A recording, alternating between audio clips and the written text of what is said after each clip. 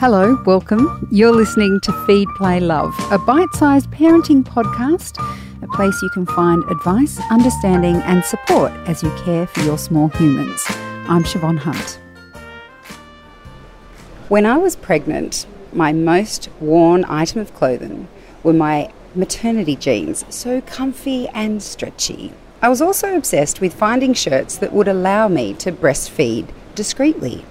Maternity wear has improved over the years, but it's always been something women need to consider. Dr. Catriona Fisk is a dress historian and an expert in the history of maternity wear. Hi Catriona, how are you? Hi, I'm well, thank you. So I have to start with your title, which I absolutely love. What exactly does a dress historian do? Well, as the title suggests, we study the history of dress, and that involves not just what we wear, but why we wear it, what it's made of, and also how that is kind of indexed to social changes, economic changes, changes in technology, everything from sort of war to the smallest changes in the availability of fabric is tied up in dress.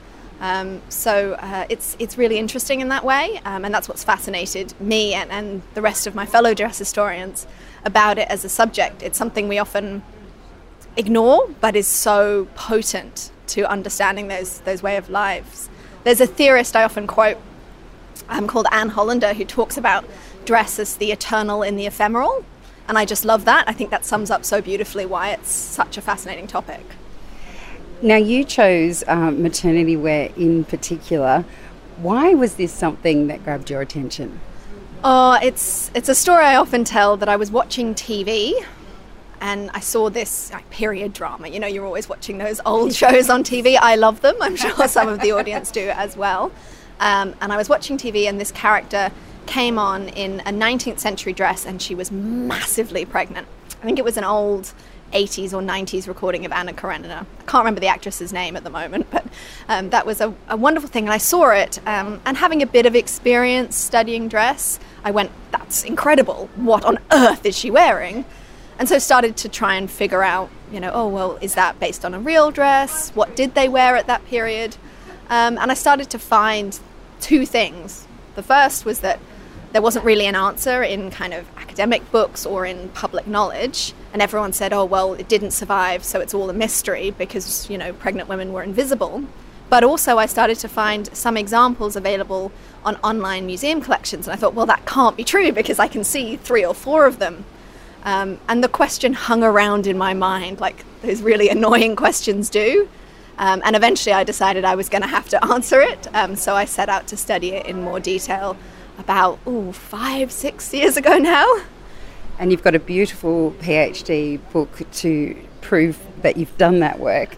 This is probably too simplistic a question given that 6 years of study, but that idea people had that pregnant women were invisible. What's your response to that now after all the research that you've done? It's absolutely ridiculous. From a common sense point of view, it's just impractical. Although there's some truth in the social stigma around pregnancy, particularly in the later Victorian period, they had lives to get on with. They had work to do. It's like women working outside the home.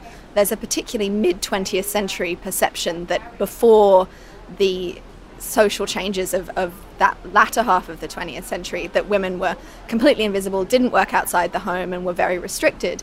And that understanding of restriction is a bit simplistic, because of course pregnant women were everywhere they had to be. It's kind of obvious in the fact that we're all still here. And just like today, the washing still had to be done, the shopping still had to be done.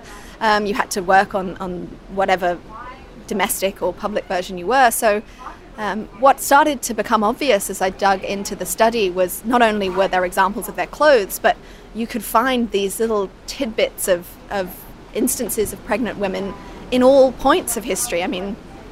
A great example is Queen Charlotte, who was George III's wife, sort of late 18th century in Britain. You couldn't get more of an example of kind of establishment and following the rules in that way. But she, when she was in her later pregnancies, she went to a couple of big celebrations for her son's birthday. And it's not said, obviously, but if you start to compare the dates, she's 8 months pregnant. So of course she's there, and that really, I think, is quite powerful. And it's one thing that I try to bring up whenever I talk about the subject, is that we should really see ourselves in continuum rather than contrast to these legacies of pregnant women as a part of society. And pregnancy is not just defined by binaries of invisible or visible, and it's all very complicated, pregnancy, and it was then too. And while you were saying that, it made me think, I remember when I was pregnant and looking for those discreet breastfeeding shirts. Mm-hmm. And even now, so my son's 7 years old now, so 7 years on from that period, I can see there are more options for pregnant women now and what they can wear. What does that speak to? Because obviously in your research you've seen that they've always adjusted clothing for pregnant women. What do you see as that increase in choice? What does that reflect? It reflects, as most dress does, simultaneous changes in social expectation and individual pressures of choice. In the contemporary maternity wear market, obviously market choices are the primary driver. The fact that I see it particularly in breastfeeding activewear, which is a wonderfully contemporary phenomenon. And it exists because it sells and it meets a need. And that's interesting in and of itself, but it doesn't, from my point of view, indicate that there was a great lack of that necessarily beforehand, more that impulse was met in a different way. So in the 19th century, you see breastfeeding corsets, breastfeeding dresses. Women also make adjustments to their own clothes. They cut slits sometimes in the dress just to allow them to access the breast for nursing. So there's always this push and pull between what the dress of the time dictates is the fashionable silhouette or the desirable identity for bodies of all genders, but of course particularly for women's dress in this specific case, and you negotiate that against the individual needs of a particular pregnancy. And one thing that I find interesting about the contemporary situation is, because it's dictated by the market, there's much more of a sense of there's one way that you should be doing things. And that's always a trap. Whereas I think, there isn't a particular pattern that's going to work for every pregnancy, for every person that's facing those challenges. So what I think it says about a contemporary understanding of breastfeeding is that it continues to evolve and isn't as simple as being unacceptable then and acceptable now. Yeah, because I've had a flick through your book, and there's definitely paintings of women, I don't know, it looked like it was the 1800s breastfeeding in public. So it can't just be this modern thing where we're like, oh, go over there and don't be seen. Absolutely. So in Britain, thinking of Queen Victoria as the ultimate symbol of Victorian morality. So the Great Exhibition in the 1850s, often held up in the field of design in particular, as a hugely, arguably over-discussed, influential moment. If you read some reports of what's happening, there were like newspaper reports and commentaries of people who were at the Great Exhibition who talk about seeing nursing women at the exhibition, and that's just such a thing to wrap your head around compared to our perception of the Victorians, is that would be unimaginable. But both from those sort of tidbits of documentary information, but also from the dresses, we know that they did breastfeed. And the whole idea of what counts as public is also interesting in that, we're sitting in a cafe now, but was there really a corollary of that in the late 18th and early 19th century? Well, what is the public? What does it mean to do it public? It's a really interesting question in that way. You also mentioned, we started at the beginning of this conversation talking about invisibility and whether pregnant women were invisible, and you said, well, they had to be out doing their thing anyway. The dresses in your PhD are so extraordinary and beautiful, and many of them made of quite rich materials. And I'm just wondering, in that sense of, if you're talking about having a queen come out to a party in a frock when she's 8 months pregnant, did you find examples of those kind of social situations where women weren't trying to hide their pregnancy, or did women use fashion when they went out in those public situations to try and hide it? Both, of course. And my point about the idea of there being a single should is is highlighted by that contrast. And of course, in the 18th and 19th century particularly, this is indexed to class and circumstance. So both the choice about what to wear, the availability of the fabric to choose what you wear when you're pregnant is a privilege. And therefore it's much more likely that these more fabulous dresses belong to queens and princesses. But also because their reproductive histories are so much more observed as a matter of national significance back then.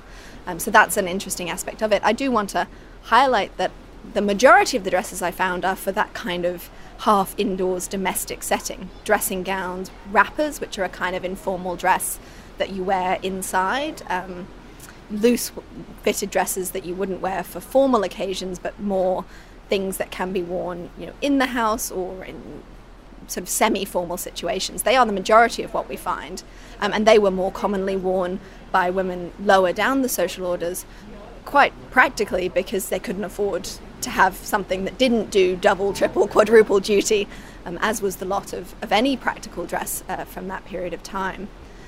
So that's how that operates in terms of the variation. What I find fascinating is that there are some situations where the pregnancy is important and wants to be demonstrated, and that sense of feeling observed and having to negotiate the bodily politics of appearing pregnant is fascinating. There are some wonderful letters from the late 18th century of just the meanest comments from high society ladies about other women who are seen to be pregnant. There's one in particular, I think from the 1780s, who described her friend as looking like a ship carrying all before her, which is just not very nice at all.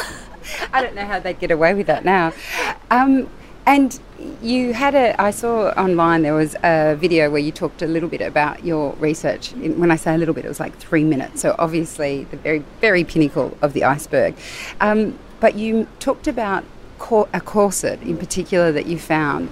And when you first started talking, I was horrified that a pregnant woman should have to wear a corset. But even in that garment, you found it's not that straightforward, is it? Yeah, it's a classic item that people are horrified to think about the existence of maternity corsets.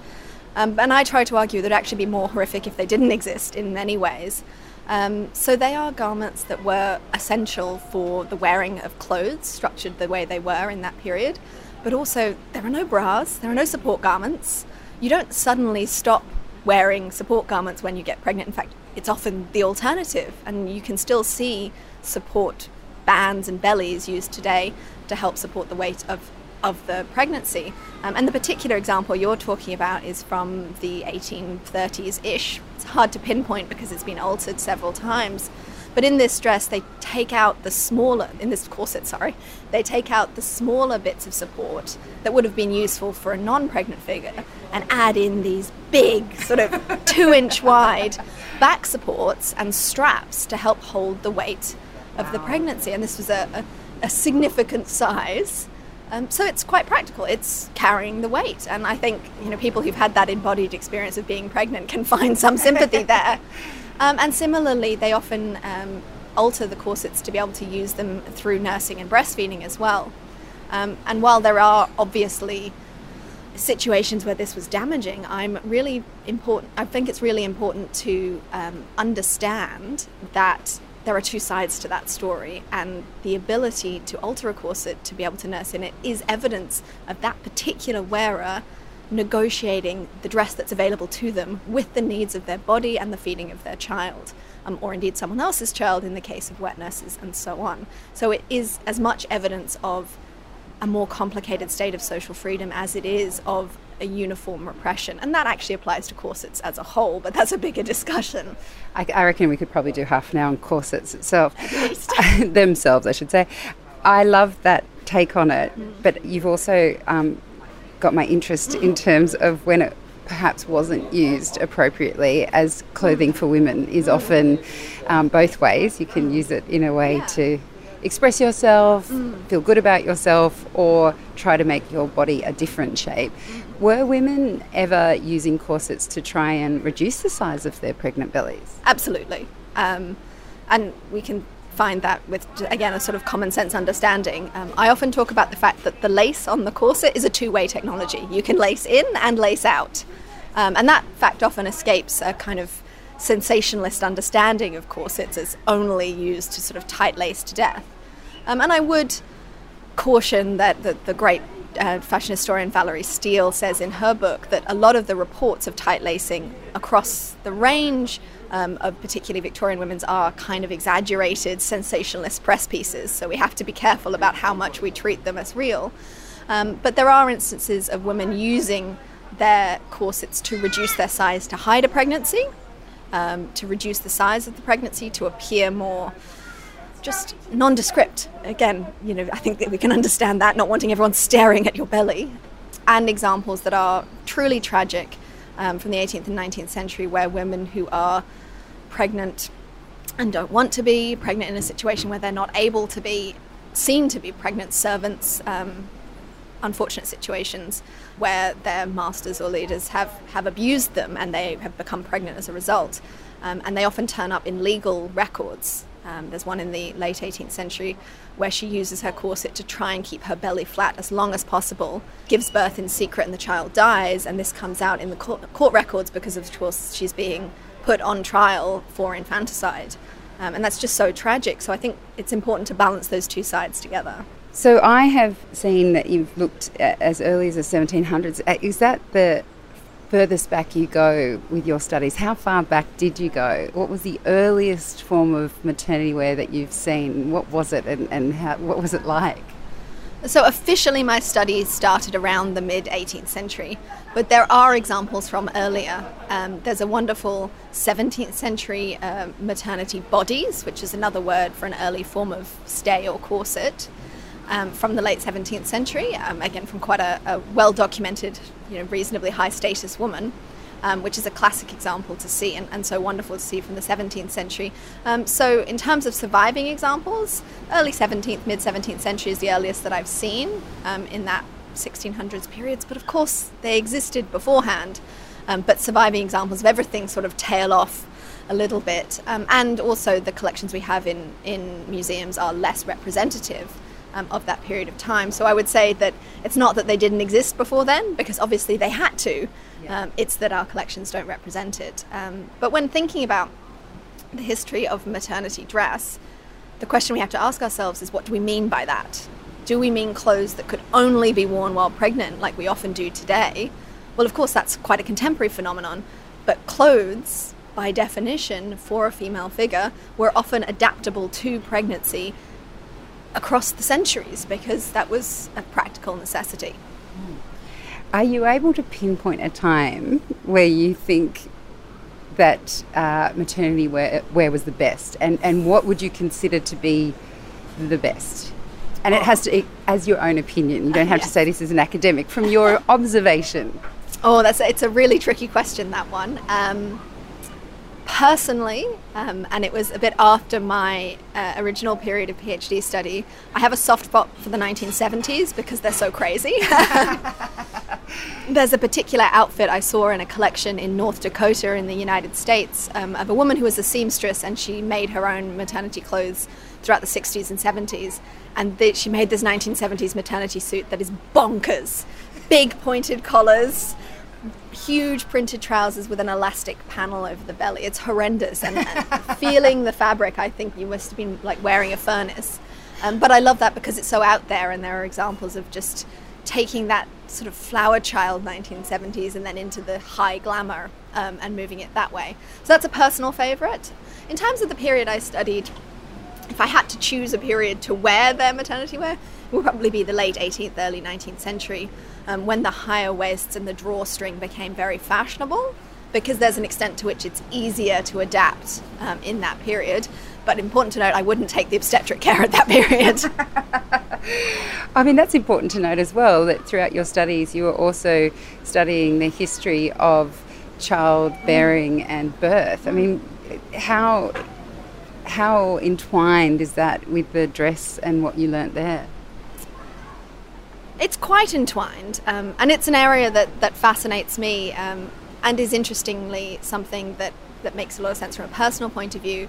With sort of medical professionals in my family and obstetricians as well, it's a really interesting contrast. So they are entwined to a certain extent, particularly when doctors in the 18th and 19th century start publishing childbirth guides. So this is how you should behave when you're pregnant. A lot of them are, as you might suspect, also bonkers. Bizarre senses, and some of them make from kind of quasi-mythological understandings, old wives' tales becoming cemented or denigrated by doctors in these pamphlets. You can find advice there on what you should and shouldn't wear, and it's where a lot of the advice about don't tight lace your corset comes from. And it's got this slightly paternalistic idea, as if you needed so-and-so MD to tell you not to tight lace your corset. But they also contain tidbits like the importance of walking, keeping active, and a lot of the advice emphasizes not putting too much weight on the belly for reasons that they thought this was damaging, and therefore you should have stuff that allows you to carry the weight of your clothing from the shoulders. So when you see those alterations in dresses, you can start to think that that might have been the impetus behind what they were doing. So they touch on each other in these ways.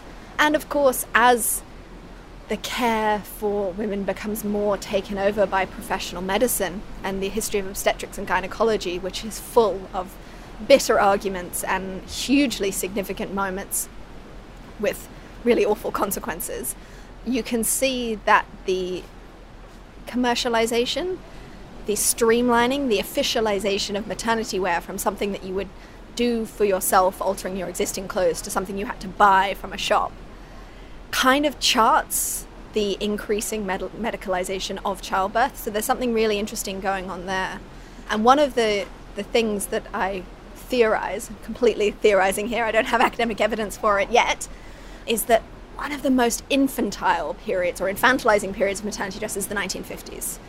Bows, frills, big, it's just all quite girlish. And my opinion is that it tracks a sort of re-feminization and re-domesticization after the war that also accompanies a baby boom, and a baby boom where the obstetric care in the 1950s in particular is heavily infused with what we now understand is a very sexist understanding. Some of the treatments that you can read about in the history of maternity wear would put you off childbirth ever. And that's really interesting to see them interact in that way. Okay, well, I can't wait for that book and that chapter of your study. Catriona, thank you so much for your time today. You're very welcome. Thank you. That's Dr. Catriona Fisk. She's a dress historian and an expert in the history of maternity wear. I'm Siobhan Hunt. I hope you enjoyed this episode. If you did, please rate and review us so we can reach and help even more parents. And if you have a topic you'd like me to cover, send your email to feedplaylove@theparentbrand.com.au. See you next time.